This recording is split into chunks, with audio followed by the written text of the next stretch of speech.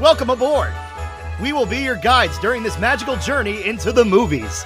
It's the perfect job for us because we love the movies. It's showtime! Ready when you are, CB! Action! Welcome to Monorail Radio episode number 195. I'm Sean. And I'm Jackie. And we are here to start catching up on some anniversaries. Yes. There were actually a considerable amount of Disney release anniversaries at the end of June, which makes sense because that's when a lot of kids get out of school, so that's when those summer movies start to come out. Right. But one of the summer movies that came out this year was Thor: Love and Thunder, and we were preparing for that, so we have to catch up on some anniversaries, and we're starting with The Rescuers, which are celebrating their 45th anniversary. Yeah, so the films that celebrated the anniversaries were obviously Rescuers. Lilo and Stitch celebrated their 20th, and Brave celebrated the 10th, which I can't believe. And we put it out to a vote on social media, and by very popular demand, Rescuers was the winner. So we're going to start with that, and then we're going to work our way through the rest of them. How often did you watch this one as a kid? Because I didn't watch this one all that much. Same. I think I maybe saw this once, and now I understand why, because it's terribly sad, which we're going to discuss. Yeah. It was more about Down Under for me, because my dad took me to see that in theaters. So that was more my jam as far as rewatchability goes. Well, I have questions that we're going to answer. Questions like, is this a missed opportunity? Should this be one that you watch more often than you do? That, on top of many other things, is what we are here to discuss today. This episode is sponsored by the Hidden Mickey Supply Co. Products include Disney and Pixar-inspired 3D straw charms, ornaments, and personalized photo nightlights. Listeners of Monorail Radio can get a 10% discount with the code Monorail10 at checkout. Visit Hidden Mickey Supply Co. on Instagram and Etsy and stay up to date with all of the new releases. Inside the UN, a delegation of mice known as the Rescue Aid Society meet to discuss a help message in a bottle sent by a girl named Penny, who has been kidnapped and is being kept on an abandoned riverboat in Devil's Bayou, Louisiana. Miss Bianca, the delegate from Hungary, volunteers and selects the society's janitor, Bernard, to join her and return Penny to Morningside Orphanage. At Morningside, Bernard and Bianca meet an old cat named Rufus who tells us that Penny had been passed over for adoption and one day she ran away and police gave up their search. Rufus recalls Madame Medusa offering Penny a ride, so Bernard and Bianca go to her pawn shop and find Penny's schoolbook. Madame Medusa receives a call from her partner Snoops, who tells her that Penny has been sending rescue messages in bottles and that he needs more time to retrieve the Devil's Eye, a diamond that Medusa's seeking, so she grows frustrated and heads to Devil's Bayou. Knowing Penny's whereabouts, Bianca and Bernard board a flight on Albatross Air Services and fly to Louisiana on the back of Orville, their seagull pilot. Yeah. I like that better. Yeah. At Devil's Bayou, Penny tries to run away, so Medusa sends her alligators, Nero and Brutus, to go after her. Snoops fires a flare and shoots down Bernard and Bianca, who meet Ellie Mae and Luke, two muskrats who introduce them to the neighbors, including a dragonfly named Evinrude, who help her find Penny as she is being brought back to Medusa. Bianca and Bernard then learn that Medusa and Snoops are using Penny to find the Devil's Eye because she is small enough to fit into a black hole that feeds into a cave to retrieve it. The mice are found by Brutus and Nero and exposed to Snoops and Medusa and narrowly escape. Medusa tells Penny that no one would want to adopt her, but she could have a houseboat to herself if she gets the Devil's Eye. Bianca and Bernard get to Penny and start to plan their escape. The next morning, Medusa takes Penny's teddy bear, Teddy, and forces Penny into the black hole to get the diamond with Bianca and Bernard in tow. Bernard and Bianca find the diamond, but the tide starts to come in and fill the cave with water. They quickly retrieve the diamond from inside a skull and return to Medusa and Snoops. Medusa double-crosses Snoops and refuses to split the take with him while Brutus and Nero hold Penny. They take hold of Penny. They don't really hold her hostage, but they take hold of her. Evinrude gets to Luke and Ellie Mae to get help from them and the rest of the neighbors. Medusa puts the diamond in Teddy and is attacked by the neighbors, while Bernard and Bianca trap Brutus and Nero in an abandoned elevator. They then set off all of Snoop's fireworks while they commandeer Medusa's swamp cruiser and escape while Brutus and Nero turn on Medusa and hold her at bay. The diamond is then given to the Smithsonian, Penny is adopted, and the Rescue Aid Society continues on to their next mission. All right. Let's talk about the opening slates for this film, because this is some of the best artwork, and you had said this when we watched it last night. This is some of the best artwork we've ever seen out of Disney, period. Yeah, I was really surprised that this was not Ellen Shaw's work. But really, Ellen Shaw did more, both father and son, they did more of the live action backdrops. These were just such stunning paintings, and it's so different the way they start off this film, because we see Penny throw the message in the bottle out for help. Yeah. And then it goes into this series of paintings. And the song that's playing is just so emotional. I don't know, maybe I got emotional because you're seeing a lot of familiar names, specifically some 9 Old Men names. And, you know, this is, as they're getting in later years, this was one of the last ones that they did. So I kind of had a tear in my eye during those opening credits. So much to the fact that we are going to ignore that a message in a bottle somehow got from Louisiana to Manhattan because it doesn't make sense that it would have gotten from Louisiana to Manhattan, but we're going to overlook that. Well, I don't want to just gloss over it, because the other thing that struck me about these opening credits is that we know, we've said it a million times, Disney, anytime that they had a film based off of a book, they show the book in the open. This does not start with a book on Blue Velvet. It says that it was suggested by The Rescuers and Miss Bianca by Marjorie Sharp. So they've acquired the rights to the books here. I'm not familiar with the source material, but I'm wondering if that's why there is so much back and forth between Louisiana and New York, because they blended 2 books together. Yeah, I know that Walt Disney had acquired the books in the early 1960s, and originally he wanted to set the story in Cuba with a refugee coming to the United States, and that's who was being rescued. But with politics turning the way that they did in Cuba, he abandoned the project, and then obviously he passed away, so he never... I mean, this is one of many stories and many books that he had acquired that he never got to see made. So I'm not really sure how they landed on Louisiana. I know that obviously if you go to the Disney parks, Louisiana and New Orleans are such a big thing there. It's such a theme, and Walt Disney really loved that city. That's really the only thing that I could think in regards to how they landed on this as a destination. Full disclosure, it's also one of the only things that we could find, because unfortunately there is really not a lot out there about this film. So I was really curious. I mean, there's nothing on Disney Plus. I was hoping in the extra features we'd get some insight onto the book acquisition and what they took from that. But just not a whole lot of history here, which is really a shame. I think the only other big thing worth noting, and I think that has to do with part of the opening sequence of animation, is that this is at the time when Don Bluth was still working at the studio. So right. You definitely see a lot of his work in here as well. Yeah. All right. Let's get into the start of the actual movie, though, other than the opening credits. We see the mice inside the UN. I love the fact that this delegation of mice is put inside the United Nations. I thought it was so clever, and I thought that it really spoke to what the UN is supposed to be doing, but with mice. I thought that it was symbolic. I truly loved that this is... For some of the settings that scratch your head, this is the one that I think makes the most sense.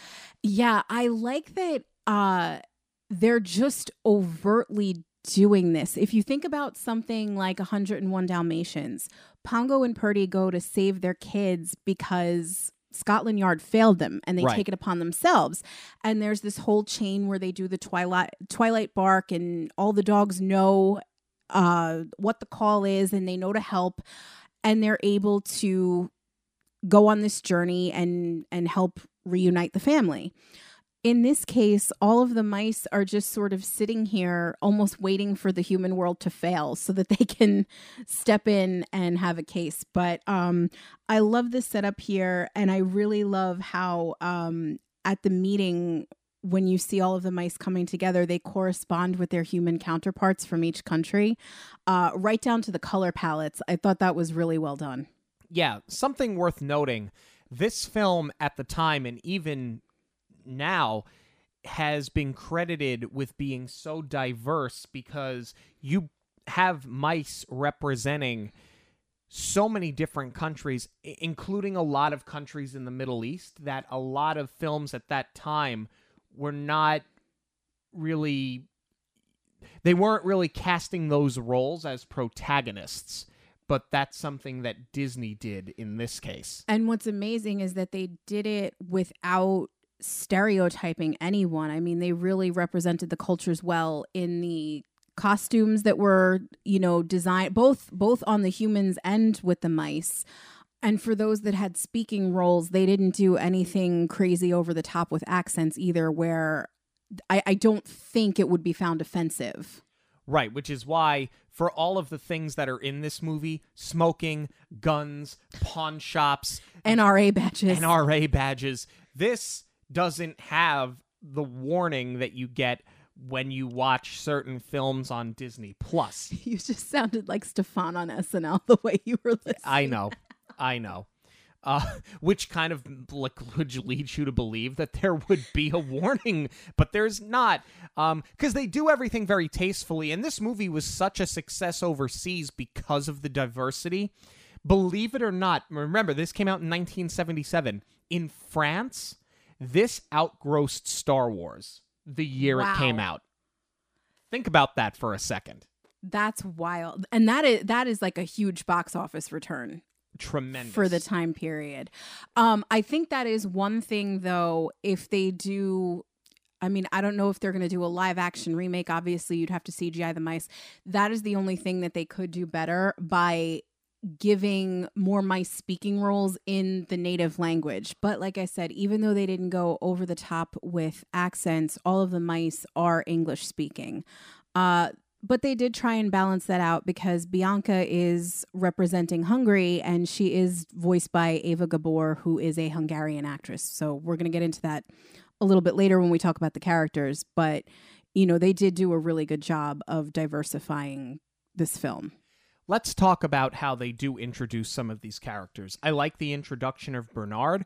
I like his superstitions. I like that they poke fun at it because I think that it sets the table for exactly who this character is and how he is going to be a fish out of water and uncomfortable in any situation that Bianca puts him in. But they make him likable enough where you're totally rooting for the underdog. Right.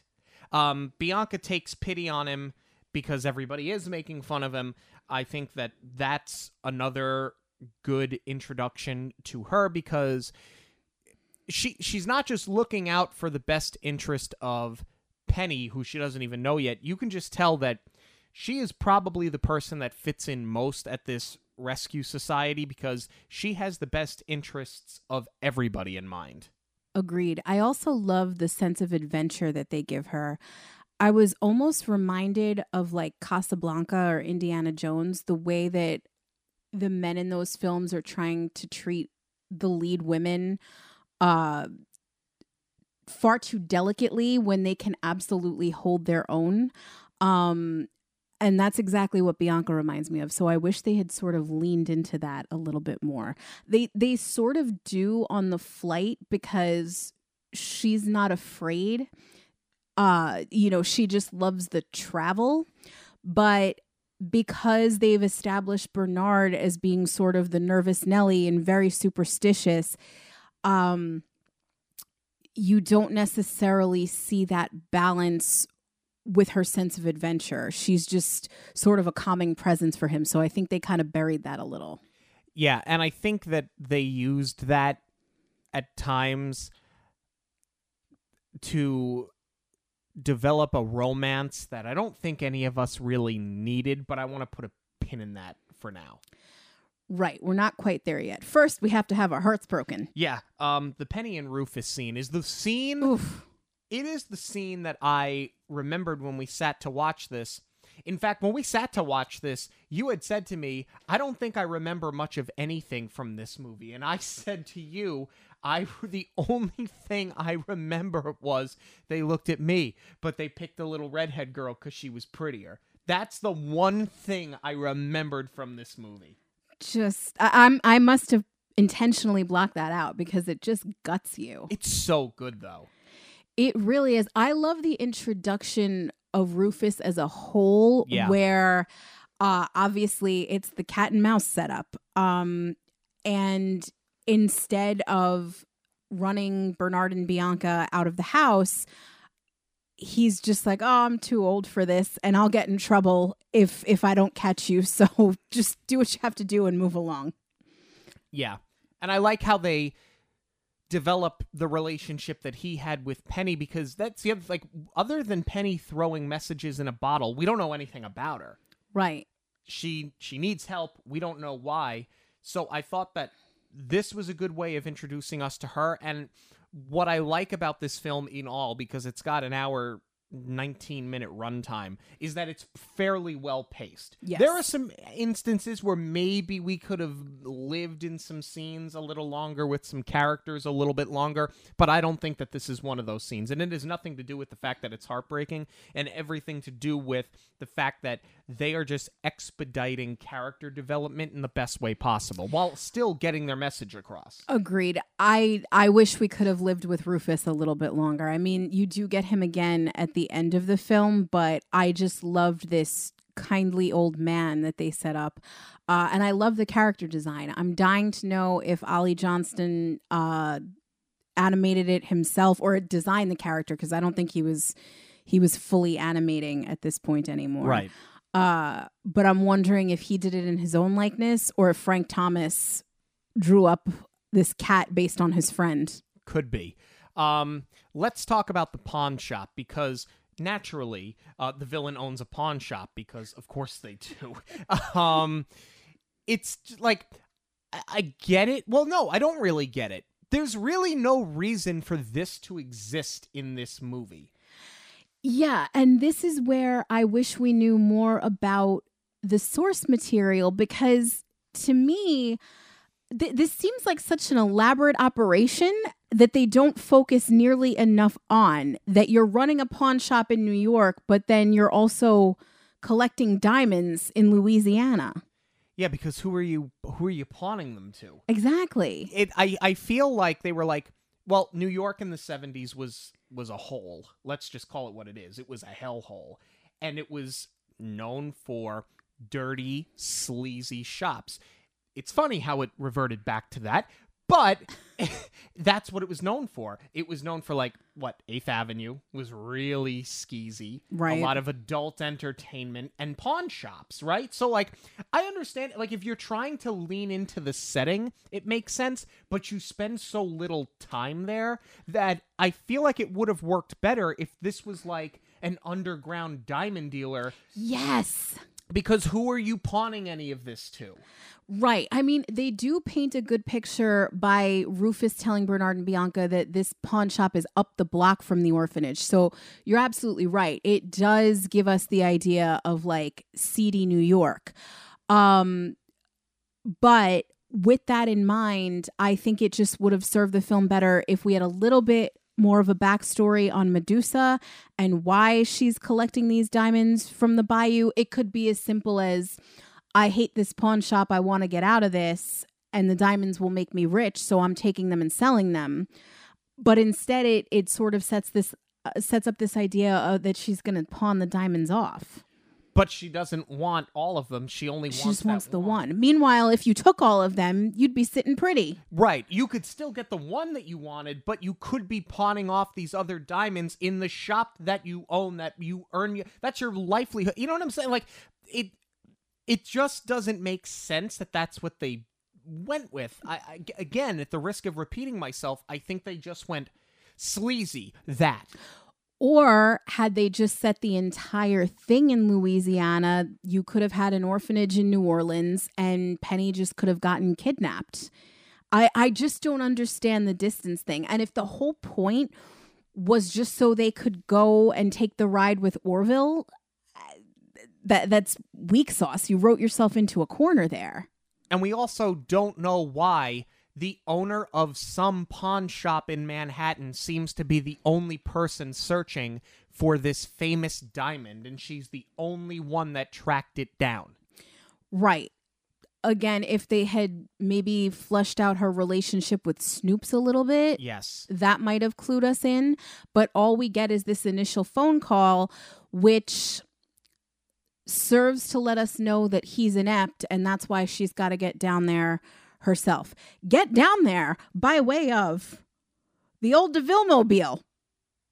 This is recycled animation at its finest. I mean, I'm not going to lie. I was happy to see it again, but it's just so funny because during the pandemic, when everybody was like very heavy in social media because it was all we had, there was that video circulating of all the recycled animation, and you saw, you know, Snow White and the Seven Dwarves cut against the Robin Hood scene where Marion's dancing. You saw several scenes from the Jungle Book recycled into Robin Hood and the Sword and the Stone. How this was not part of that montage completely escapes me, because this is not the most egregious recycling. Because I think people forget about this movie. And that's a question that I think we answer later on. Is it a forgotten classic, and should it be a forgotten classic? Right. It's just so interesting, though, that sequence with Cruella's car was such a headache for them to pull off, where it goes down the cliff in the snow. I feel like that's such a sacred piece. I'm really surprised that they would bust it out again. They were trying to save money where they could. Well, they had to, right? I mean, this was before Little Mermaid. Yeah, well before Little Mermaid. 12 years before Little Mermaid. Let's talk about how, as different as some things are, whether it be Disney or otherwise, some things remain the same. Like, we missed the flight. No, we didn't, because flights are always late. I mean, that's accurate no matter where you are, and it's still timely today. That's so that doesn't bother me. This is more an attack on air traffic than it is anything else. How, all these years later, how are we still getting it wrong? I mean, that is the one place where I'll write it off as, okay, taking place in New York does make sense, because like trying to get out of JFK on time, like that does hit close to home. So that one gets a pass from me. I'm ruined though when the pilot says, "You can call me Orville," because I immediately think Carousel of Progress. Oh yeah, that's Uncle Orville, straight up. But I love the sardine can that he has on his back, and that's what they use to strap themselves in, and they're gonna fly down there with him. I love the whole idea. Albatross Airways is something that only those 9 old men could have come up with. It's so tongue-in-cheek, but everything they did here worked. It did. I just wish we had a little bit more context, and this is like real nitpicky, as to where Orville was coming from, because the whole thing is that he needs to be cleared for landing, and he gets like a 5-minute break, and now he's going to fly to Louisiana. Yeah. I think he needs a little bit more of a beat to rest up before he takes off again. Well, clearly he's past his prime, and he won't admit it, and he thinks that he can do anything. So I actually buy the fact that he could have flown from Brazil, taken a 5-minute break, and then flown down to Louisiana. Regardless, the flight sequence is really beautiful. Starting out in the streets of New York, you get all of those really nice marquee signs in the nice part of New York that wasn't seedy at this point. And even though geographically it didn't really make sense because then they show the Brooklyn Bridge, which means that Orville was headed east before he started going to Louisiana. Whatever, I digress. It was still really beautiful. And then you get into the bayou. This is a setting that I love. I think that this is incredibly animated, and it does such a great job to set a mood. Agreed. They really knocked this one out of the park with the silhouettes of the swamp and then this decrepit riverboat. I love this set. And to me, this I would have liked to see in the parks. Like, as much as I love paddlefish, no disrespect there, I would have loved them to see them do something like this and a character dining experience with Medusa and Bernard and Bianca on the riverboat. Because when you think about what the theming of the Empress Lily used to be, I think it would all work. Pass. I like paddlefish too much. No, I do love paddlefish too. But yeah, the set is amazing here. What I'm not jiving with, though, is that we know that Penny has been gone for 3 months. They at least give us that much exposition in the phone call that in 3 months they've been mining all these diamonds but haven't found the one that Medusa wants. I just feel like this is, again, such an elaborate operation when the pawn shop is in New York, and yet Medusa clearly spends enough time in Louisiana to have tamed these alligators as her henchmen. Yeah. Because Snoops can't handle them himself. Right. Yeah. There's just a lot that goes unexplained, and it just leads you like you said, there's just a lot of questions. There are things that lead me to want to know more, and we never get those questions answered. Like, when the movie ends, I shouldn't have more questions than I started out with in the beginning. What's not in question for me, though, is that they managed to tame these alligators. This is where I think it just would have gone a lot farther if the entire thing took place in Louisiana. Correct. And there wasn't so much back and forth, because otherwise, like, I love this setting so much, I kind of just want to be like, all right, no questions asked. Yeah, I mean, this is one brave kid, though. When she's just walking through the swamps in the bayou to escape, that's one brave kid. I mean, think about what she's been through, though. Yeah. What she has waiting for her on that boat is worse in so many ways. So she just wants to get away from it. Yeah. To the fact that she prays for it, too. I mean, I think that's something that, as you watch her get fleshed out, I think it's a great character moment. I also think you would never see that in a Disney film today. We said that when we watched Snow White. I think that for a modern audience, I think they're not going to understand why that's in a Disney film, and I think that kids today are probably going to question why it's there. I'm not saying that that is correct or incorrect, but I think that that does make the film, for kids of a certain age, I think it's going to date the film a lot. What I do appreciate about it, though, is how it balances out Penny's character, because even when she's talking to Rufus and then later Snoops, everything is channeled through Teddy. Yeah. And she uses Teddy to talk about how she's feeling. And I feel like that would have gotten very annoying if we didn't get this POV, because then we wouldn't think that she was acting of her own volition. I mean, we know she has a clear motivation. She wants to get back to the orphanage because she wants to get adopted. There's no greater motivation than that. And that's also, to your point, why the bayou doesn't scare her. Right. Where I do wish we would have spent a little bit more time, though, is with Ellie Mae, Luke, and the neighbors. I think that these characters are really funny. I mean, they're mice drinking moonshine. What else do you want? And I think that, like, when we sat to watch it this week, it was almost like watching it for the first time, because I haven't seen it in so long, that I was like, why don't I remember any of these characters that are clearly gonna play such a big role? Because we're getting introduced to them as soon as we land in the bayou. And then they're gone until we get them for 3 more minutes, and then they're gone again. I wish that we would have spent more time with them. I wish that we would have learned more about them. I wish they would have been developed a little bit more because they're funny and they serve as good comic relief, but they're also heroes at the end, and there was just so much opportunity there that for as well-paced as the movie is, this is something that I felt that they rushed through, that all you had to do was give them 5 more minutes of screen time. That's all you needed. Oh, and it didn't need to be it didn't need to be a 5-minute block there. You could have broken it up, and it would have made sense, and it wouldn't have been a scene that dragged on for so long.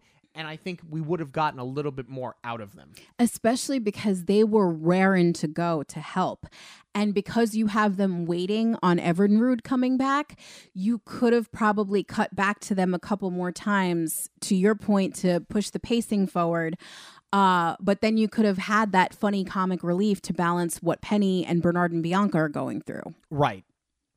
So now, Bernard and Bianca find Penny. And I had said to you when we watched the movie the first time, there's this line where they tell Penny that they're there to rescue her. And she goes, well, didn't you bring somebody big like the police? And they said, no, it's just us. And I said, now imagine if the movie just ended. It ends on that line. That would have been hysterical. Of course, this never would have happened because no one would care. But, like, for me, comically, I kind of laughed at myself. I don't care how that sounds. I laughed at myself and laughed at the rest of the movie thinking that the movie just ends there, and how funny would that have been? I mean, they really could have ended it earlier had Bernard and Bianca just gone straight up to Penny's room the first time they find her on the boat and gotten her off. Instead, they go down where Snoots and the alligators are, and Medusa's still running around on her airboat looking for Penny. Right. Which, I love the airboat. I think that's brilliant. Had you done that, though, I mean, yes, obviously the movie just comes to a screeching halt, but you also wouldn't have got that amazing scene where the alligators are playing the organ trying to push Bernard and Bianca out the top. Yeah, it's a great sight gag. It really is. It's probably one of the best things that Disney has ever done, and it gets completely overlooked because it's such great comedy within the animation. And it sets up what their ultimate goal is. When they start fleshing out their plan, like with the elevator and all that, and how to trap the alligators, you know that it's there because you've already seen it because of that scene as they're getting chased through that riverboat. Right. But let's talk about the plan that Medusa has, which is we're going to kidnap this child because she's small enough to fit in the black hole. And you go back to the conversation that Rufus had where, you know, we're always told don't get in the car with strangers, right? But she's never been taught that because, well, she's in the orphanage, right? I mean, she doesn't necessarily have a parental figure. I mean, she's got authority figures that she answers to, but she doesn't have that parent that's going to tell her don't take candy from strangers, don't get in the car with a stranger. And Rufus says that they offered her a ride. Clearly she was going to school because they have her school book, and they preyed on her and they kidnapped her to fit her into a cave. I love that they did this. I know it's dark and it's horrible and it's phenomenal. Honestly, as far as villains go, this is a brilliant scheme.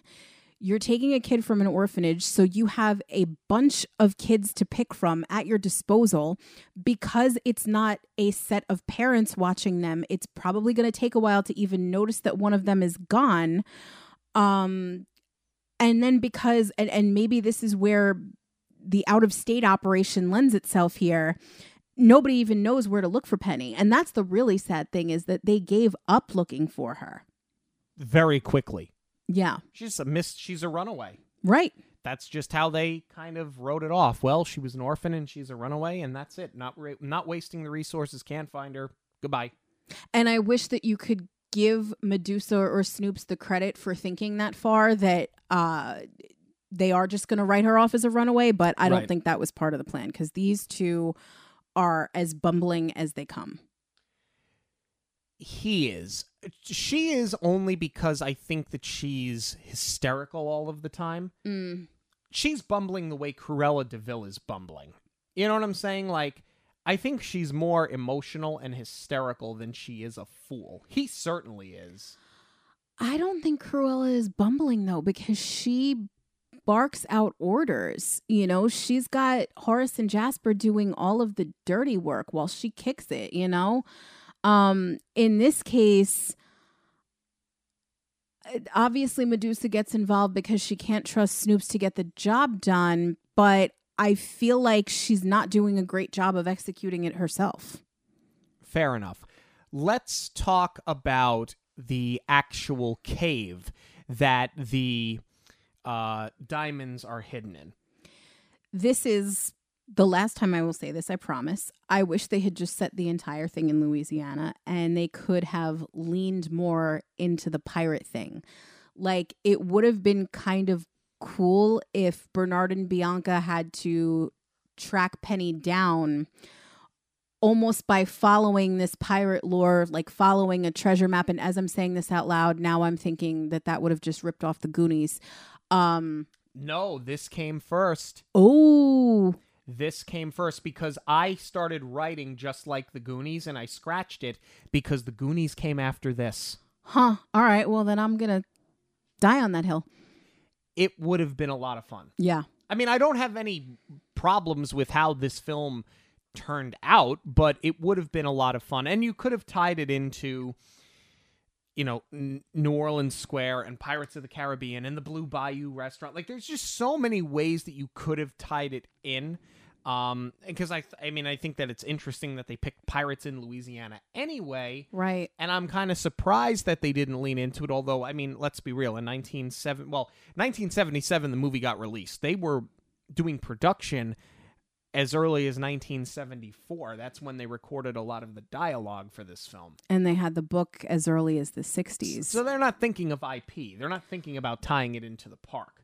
But it's interesting, though, because Walt had such an affinity for pirates and he loved Treasure Island. So you would think that just sort of piggybacking off of that would have been enough to tie it all together. I mean, look, you and I are never going to say less pirates, right? Right. So this might just be a personal bias, but I think it would have lent itself to creating even more of an adventure, especially because Bianca sets that up in the beginning. Like, yes, this is a rescue. Yes, the goal is to get Penny, but it would have been even more interesting to build on that. Right. And tie your A and B story together more. But I like that Bernard is the one that figures out, like, if I'm going to hide something somewhere, I'm going to hide it where people get scared. That's where I'd hide pirate treasure. So you have that hole where the tide comes up and it fills the cave. He's the one that figures it out. He and Bianca go, and they're the ones that find it. And I love how this diamond is animated. The fact that it's hand-drawn animation in the 1970s and it looks that good makes me do what I do every time we watch one of these films, and I pound the desk and go, why can't we just do more hand-drawn animation? It is absolutely stunning. I mean, they are doing tattoos like this now, where the more facets you put into the diamond, the more it looks like it has that shine. But we're talking about 45 years later that we're starting to see this as a trend. I mean, it's just incredible. I don't want to gloss over how perilous the situation is. This might be one of the most, aside from the little red-haired girl at the beginning, this might be one of the worst things that Disney has ever done. Yeah, I mean, she's getting trapped. She's not coming out of that cave. Medusa's going to see to it, because Medusa at this point has taken Teddy, and she's first saying, you're never going to see Teddy again if you don't get me the diamond, and then it's basically, well, get the diamond or die.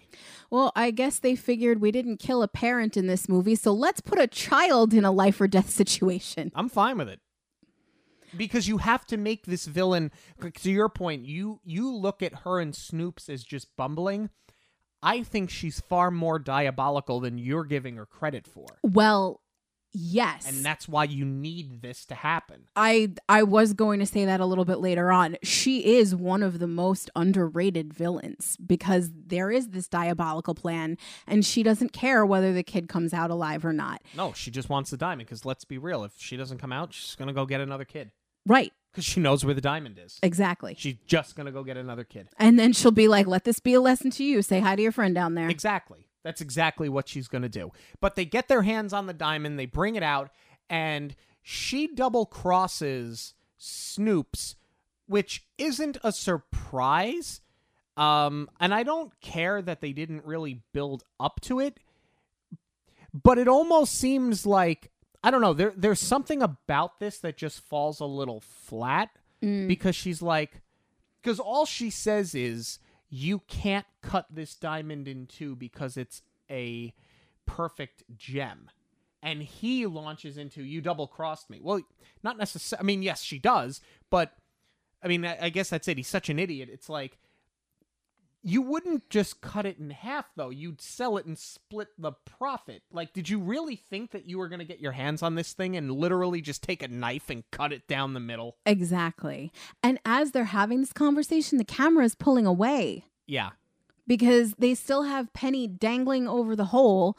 Then, I guess Brutus saves her from falling in because he's got her in his clutches now. Yeah. Which...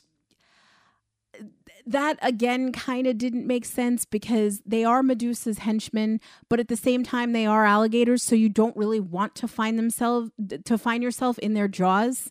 But they also kind of go soft because they could have let her fall, so why were you the one to pick her up out of the hole? And wouldn't you just want to get rid of her at that point? You can't use her for anything anymore.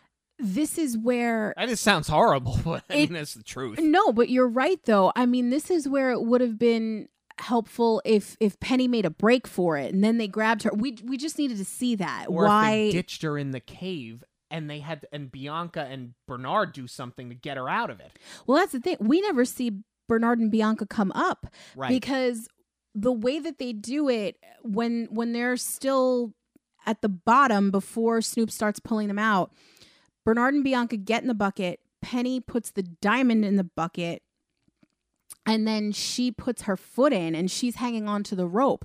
So they're all in the base. And then by the time you see the next shot where she's at the top, she passes the diamond off. Right. So you never see Bernard and Bianca come up out of the bottom. Right. Technically, you don't. But they get right into the end of the film here where Medusa's literally holding Snoops and Penny at gunpoint while she's going to escape. And, like, movies do this. Just bleep and shoot them. Just shoot them. Well, I know it's a child and it's a Disney film. They're not going to do it. But I don't like where movies do this in general, where it's like, I'm going to back up slowly and I'm going to keep you there. Because as soon as you turn away and leave with the weapon, where are these two going to go? Right. Immediately to the authorities to come after you. I mean, it is the monologue trope, right? She's talking too much and not doing enough. But with that said, they do very much lean into the gunfire earlier on when Bernard and Bianca are being chased off by Medusa. She thinks that there's just mice on the ship and she's trying to get them out. Another recycled animation that we almost forgot about. Medusa might actually be the one to shoot Bambi's mother because we see it just kills me because it's not even like a background character that they recycled. It's not like with Cruella's car where they just did another character in it. They straight up put Bambi and his mother at the banks of the bayou. Yeah. I mean, what do you want me to say? Yes. There's no defending it. It's them. It just straight up, my jaw was on the floor as we were watching that. And then, as they're going around the bayou, there's a couple of birds from the April Shower song. Mm-hmm. But that's what I'm saying. That's passable. You straight up put a main character as in the background here. I'm like, Bambi of all things. Yeah. I don't know that I'll ever be over this. It was one thing when they planted Scar as a rug in Hercules. Yeah. Because that was done tongue-in-cheek. But this would be like if you went into the pawn shop and she had Pinocchio up on the wall. But even that's an Easter egg. It's not like Bambi Yeah. would, like, the Easter eggs are usually planted when you return to the same setting, like how we see in Hunchback of Notre Dame, Belle is running around the square. Right. It's not like Bambi took place in Louisiana where you'd expect to see him there. Bambi just takes place in the woods, but it's clearly not the swamp. Not the swamps. Yeah, there's a huge difference. All right, let's move on from that. Yeah, because we'll talk in circles about that all day. The end is rushed. I think that for the... Obviously, Penny's going to get away. They're going to get the diamond. But it just seems like, oh, the neighbors are back, and we attack Medusa, and her alligators turn on her because, and we get away on her airboat, motorcycle, cruiser thing. It just, like, to build up to that moment, we kind of get through it a little quickly and a little too conveniently. Yeah, this is where, to your point earlier, it would have done well to develop Ellie Mae and the rest of those characters a little bit more, like to see their skill set and how they would fight when needed. Regardless, though, I love Hillbillies to the rescue. I mean, did it drag on a little bit as far as Evinrude having to get back to them and let them know that Bernard and Bianca needed help? Yes, but it doesn't take away from, you know, the jug band song as they're running through the woods coming to the rescue, and everything that they do to help out. Where it does feel rushed and very convenient, though, is that this whole riverboat is full of fireworks. And I know that they call to it before when they accidentally set one off and Medusa goes, "You and your infernal fireworks." So we know that Snoop has been stocking them up. Why, we don't know. But it just seems far too convenient that that's what ultimately takes the ship down. Yeah. And then we go back to New York, where Penny tells viewers on live television that she talks to mice, and the reporters don't ask any questions about that. Like, oh, okay. And they sort of just move on from that. And then she gives them a shout out. Yeah. I thought that was a good way to end the film, though, because it's thanks to a little girl the Smithsonian now has, and she's been returned to the orphanage where she's been adopted. It's like, great. We didn't have to see, for some of the things we did have to see play out, we didn't have to see play out.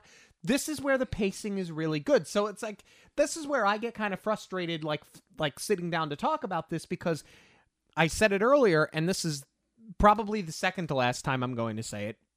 For as many times as the movie is so well paced, like in this, there are instances that we discussed earlier where it just seems too rushed. So I just wish that they would have been I wish they would have done this the whole time and been more consistent with the pacing, because it makes sense to do it here.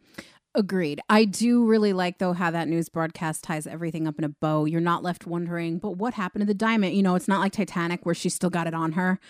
And then she gets adopted and years later, oh, I had it the whole time. You know, it did address everything. I'm going to pull out the pin that you set before as far as the are they or aren't they between Bernard and Bianca, because now we see them going on their next adventure with Orville, who again, and Evinrude. Yeah, he's with them now in the snow. Orville is another one, though, that I wish that they had done more with. Like, it would have made more sense, rather than have Ellie Mae and these other characters that we don't know much about, to have Orville come back and help bring down Medusa and Snoops. Right.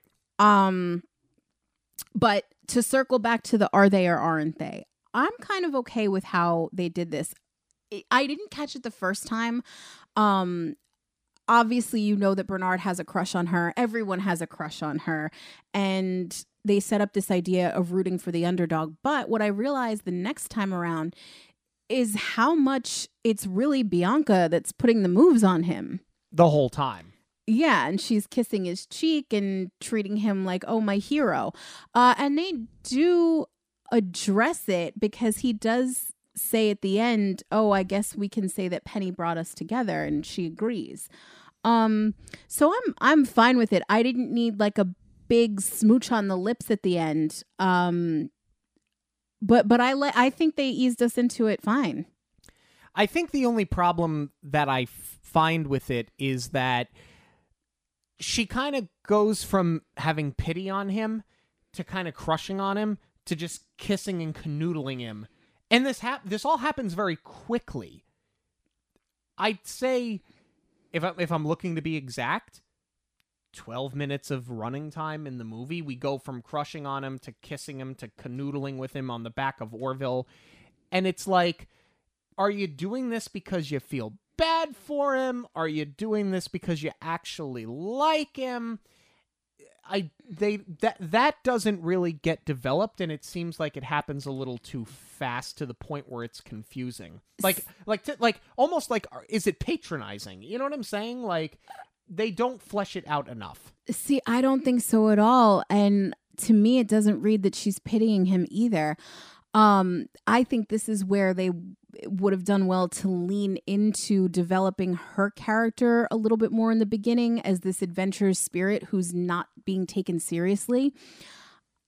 All of these other guys, you know, she plays up to it, right? She squirts her perfume on before she walks into the meeting. She shows up fashionably late. And she's making all of these heads turn. Bernard, who doesn't think that he has a chance, is not treating her the way that the rest of these men in the room are. Mm-hmm. So I think that's why she takes to him. I don't think that it's pity at all. I think that's why she hand selects him to go with her. All right, let's talk about the characters and the cast, starting with Bob Newhart, who plays Bernard. I love Bob Newhart. I liked him as a kid, which says an awful lot about me. But I think that he was so perfect for this character. Other than Ava Gabor, he was probably the most perfectly cast actor in this film. I agree. I think that kids now would know Bob Newhart most certainly from Elf, possibly from Legally Blonde. But at the time, this casting would have seemed completely out of the box, but I love that they got him, and I think he was perfection. And Ava Gabor, we've seen her before. We talked about her when she was in Aristocats, and she's just as good in this. Yes, this, obviously, Aristocats came first, and clearly Disney liked working with her. I think the voice is perfect for Bianca. I'm not going to lie, though. There are certain lines that get delivered where if I close my eyes, I think it is Duchess speaking. Yeah. So she didn't do too much to change her inflection. But I love the voice and I really like the character. I just wish that they would have done more with her. Even though she's a lead, even though she gets plenty of speaking time, even though it does feel like an equal partnership with Bernard, I think that they could have done more to develop her in the beginning. Michelle Stacy plays Penny, and she knocks it out of the park. You root for her. Your heart breaks for her. She was absolutely spectacular. Yeah. Penny,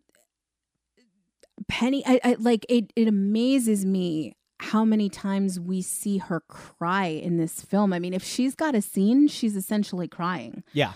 And that is one of the reasons that this is a tough watch. But I think, you know, the performance too,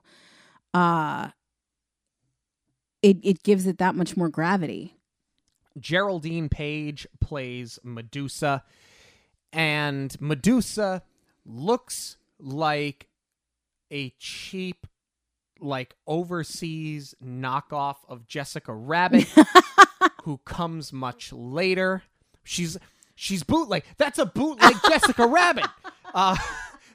But I really like her. I think that I wish that we would have had a little bit more time with her. Honestly, like, she's somebody that I look at and go, instead of just doing these live action remakes of movies that we're not asking for, I said, do more. Like, do something like this. Do something like that. Do something like this character. It worked with Cruella. Like, I'd rather them did it with Maleficent. Some of the best ones that you've done have just been live action interpretations of the background story of villains. This is one that I would like to see fleshed out. That's a great idea. You're really onto something. I do agree with you, though, with regard to spending a little bit more time with her, because to have such a diabolical plan. I mean, really, put her up against the modern villains. I mean, okay, Scar, his plan is to take out his brother, so maybe that's pretty diabolical. But even somebody like Jafar, his plan is to become an all-powerful sultan and then a genie. Right. And like, okay, he does try to kill Aladdin, which is diabolical also. But like, if you just look at the initial motivation, her plan, and I love Jafar, her plan is so much more complex. It just would have been nice to see this character have the chops to back it up. Yeah. Joe Flynn plays Snoops, who looks like a sleazy accountant. Why a suit in the bayou?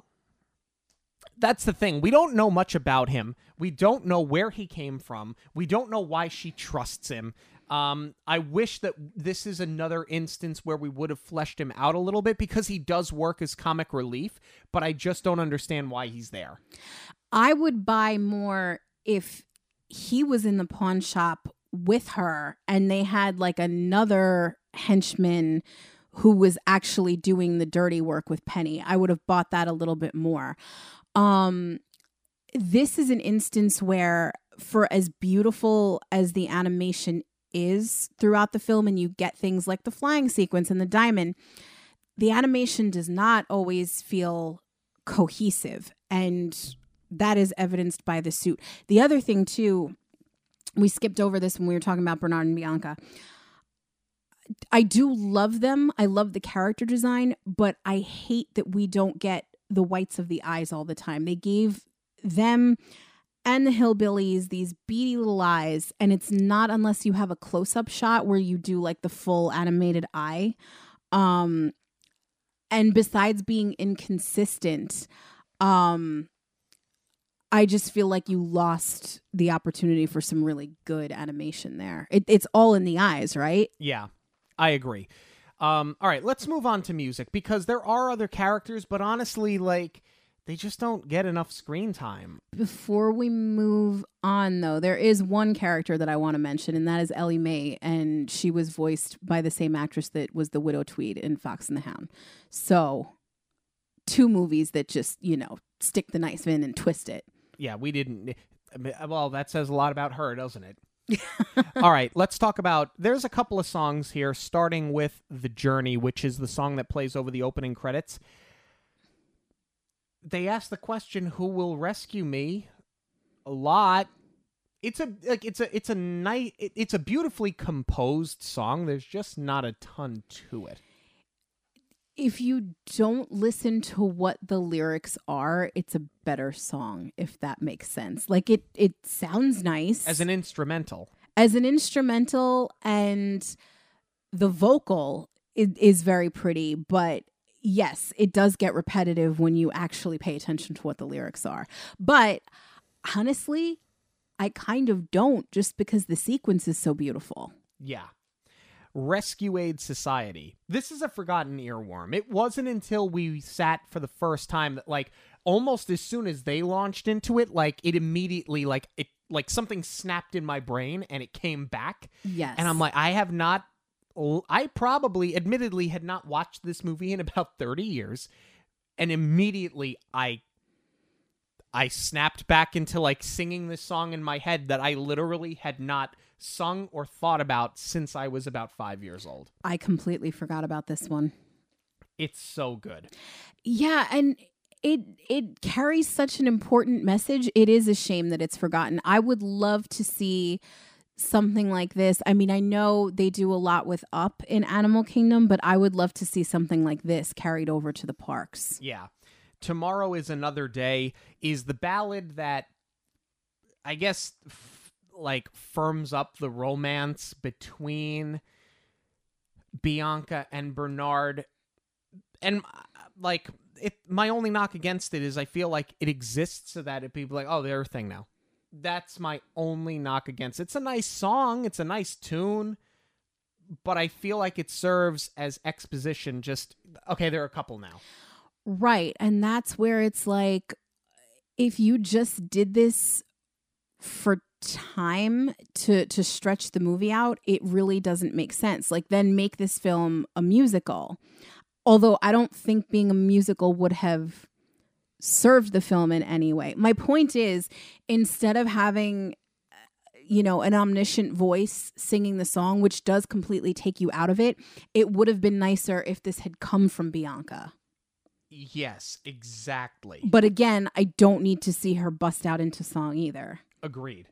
And then the last song in the film is Someone's Waiting for You. The song is great. It's just too damn depressing for me. I mean, Lisa, it serves its purpose. It does its job. This is an inherently sad and depressing film most of the time.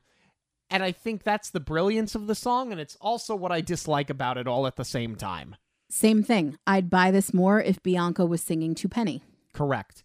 Okay, final thoughts on The Rescuers. I'm going to go first this time. Okay, I good. usually give it to you, but I'm going to go first this Because time. I honestly still don't know where I'm going with it. Okay, so I'll give you a second to think this one through. Here's the weird thing. To me, the film is near perfect because I think the characters are great. I think the actors are great. I think the story is complete. I think the story is entertaining. I think the movie is well paced. But at the same time, some of the characters are not developed enough. Some of the sequences are not developed enough. Some of what should be very important elements to the film seem a little rushed. Again, not developed enough. So, I'm struggling with it here because I enjoy the film a lot. I think it has rewatchability.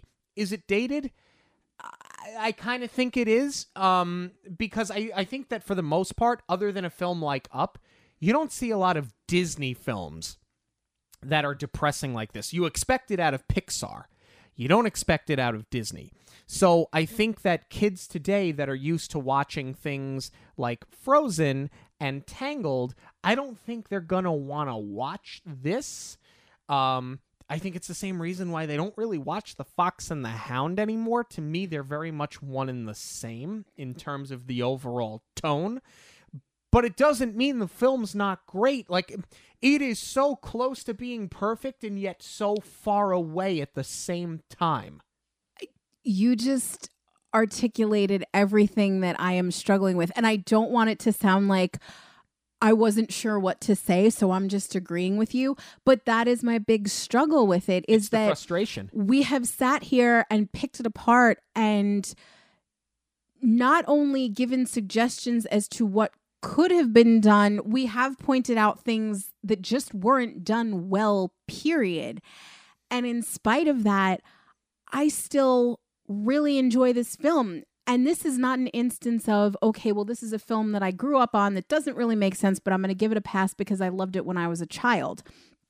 Having watched it only once or twice and revisiting it now, I have no prior investment in this film. But I can honestly sit here and say that despite all of these story and character issues, I still really enjoyed it. But I also think a lot of that has to do with just out and out stunning animation. And that's where the rewatchability is for me. Yeah. Well, we want to know what you have to say about The Rescuers. You can let us know on Twitter, Instagram, and Facebook at Monorail Radio, or you can email us monorailradio@gmail.com. News of the week is coming up, but first, a quick break. So much news. Hey guys, my name is Mike. I listen to Jackie and Sean's podcast every week on my commute into work. So I reached out to Jackie, and she helped me put together the perfect getaway. I did a 4-night Disney cruise ship, and she was able to answer every question that I threw at her. She put together the perfect dates and an insurance plan that made the whole experience stress-free. She was able to help me with little tips and tricks, like you can get a Mickey Mouse bar delivered to you any time of the day. And I think that was a mistake because now I put about 10-15 pounds on. I'll definitely be using Jackie again in the future. Thanks for everything. So if you are interested in completely free assistance planning your Disney vacation, you can go to magicalvacationplanner.com, fill out the contact form, and request me as your vacation planner, or you can email me directly at j.zolezzi, that's Zolezzi, at magicalvacationplanner.com. Hi, this is Kelly from Carmen and Kismet, your official Monorail news sponsor, and I am very excited to throw it over to Sean and Jackie to talk all about the Disney news. But before I do that, I want to make sure that I share with you guys where you can check out all of my Disney-inspired art at karmaandkismetdesigns.com. Don't forget, listeners of the show get a 10% discount with the code Monoreal10 at checkout. So to see all of the services that Kelly is talking about, you can go to her website, karmaandkismetdesigns.com. That's karma, the letter N, kismetdesigns.com. There's an awful lot of news this week because they are out in San Diego at Comic-Con. Which is why there was no news last week. They were holding everything. Starting with Deadpool and Deadpool 2 coming to Disney+. There are a lot of parental groups that are upset that it's there. And you know what? I'll be honest with you. I love Deadpool. And I don't want to sound like I'm clutching my pearls. This film has no business being on Disney+. Wow, I was not expecting you to say that. I think until such time that Disney Plus has a feature on it that you can lock anybody, say, under the age of 17, if I can't, as a 16-year-old, buy a movie ticket independently and go see it in the movie theater, why should a 6-year-old be able to stumble upon it on Disney Plus? I will give you that one. I mean, I know that they do have parental controls on Disney Plus, but not enough where it's going to filter Deadpool out where they couldn't just stumble upon it. So maybe that just means that we'll have to review it sooner rather than later so that parents know what they're getting themselves into. Because here's what's going to happen. We're going to get Deadpool on Disney Plus for a while, and I guarantee you it's going to be taken down because somebody's going to claim that they didn't know and their kid just found it, and people are going to be up in arms about it. I feel like anything that Disney has, unless they have a feature where you have a 17 and up profile, that's something that is literally anything that's R-rated has to go off of Disney Plus. I don't understand why they're not just putting this on Hulu. That's a fair point because that's what Hulu was supposed to do, right? Right. Like, I mean, I'll put it to you this way. Lizzie McGuire got pulled off of Disney Plus because it was too adult themed. Now you're going to tell me that Deadpool's going on there? It defies logic. I can't wait to see the little blurb for why it's inappropriate. Like, you know how they have depictions are dated and smoking. And there's even one that detailed, well, there's a sketch of a nude person. This is going to be like a page long, starting with crotch shot in the opening credit sequence. So yeah, if you haven't seen Deadpool, parents, that's what you're up against. We also have an announcement, National Treasure. They've been talking about this series coming to Disney Plus, and we know what the title of it is, which is National Treasure: Edge of History, coming soon on Disney Plus. And I believe there's also a teaser trailer that they dropped too. Yeah, there's a teaser, but it doesn't tell you anything. So you don't know what, that's the thing, like, we don't know when it's coming, which means Disney does not know when it's coming either. I'm excited for it, but like, can you give us something, please? And honestly, I'd rather have a date than a teaser trailer, just for me personally, because obviously we're going to review it leading into the release on Disney Plus, and it would be really helpful to know when that's coming. We know Tron. We know when I Am Groot is coming, because they dropped a trailer for I Am Groot. And I did not appreciate the Guardians 3 fake out in the beginning of this trailer. Well, the shorts are coming to Disney Plus on August 10th.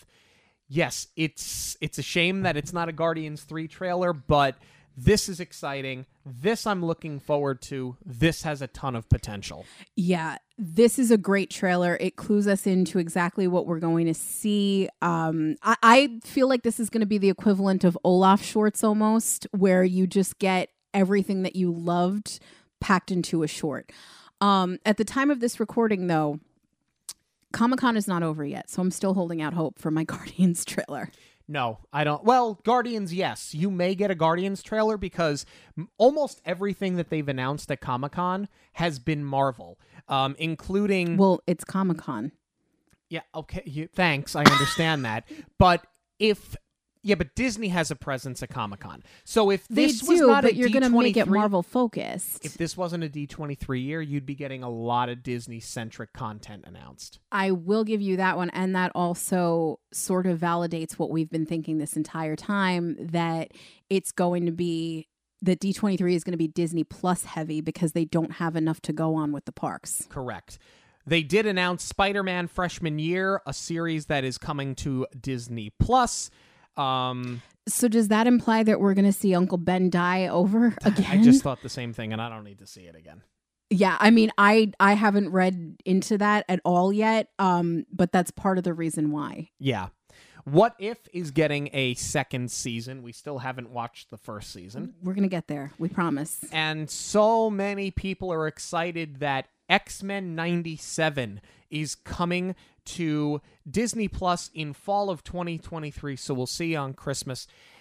Let's call it what it is. A lot of people have been wondering, when is Disney really going to start delving into the X-Men? And we kind of sort of had the answer during Doctor Strange and the Multiverse of Madness. But this is the first time we've had it confirmed that Disney is doing something X-Men. This isn't just we picked up, the film rights and we're going to stream it on our service. Like, this is actually their production. This has a lot of people excited. Right, because, I mean, everybody was very excited over Doctor Strange, but I don't know if they're trying to throw us off the trail because John Krasinski has not confirmed that he is going to be part of the MCU. So I don't know if what they did. I mean, obviously Doctor Strange is canon, but I don't know that they're going to make that part of the Infinity Saga. I don't know. In that world that we're in. But I guess we're going to find out soon enough. But we want to know, what has you excited from Comic-Con 2022? You can let us know on Twitter, Instagram, and Facebook at Monorail Radio, or you can email us monorailradio@gmail.com. Thank you all so much for joining us this and every week on Monorail Radio. I just mentioned all of that social media. Facebook, Instagram, Twitter, and TikTok at Monorail Radio. I gave you the email address. Don't forget to like, subscribe, and rate us on Verbal or your podcast platform of choice. And for links to everything related to the show, it is online at monorailradio.com. For Jackie, I'm Sean. Have a magical week, everyone. On behalf of Monorail Radio, we'd like to thank you for joining us. We'll see you at the movies, the stuff dreams are made of.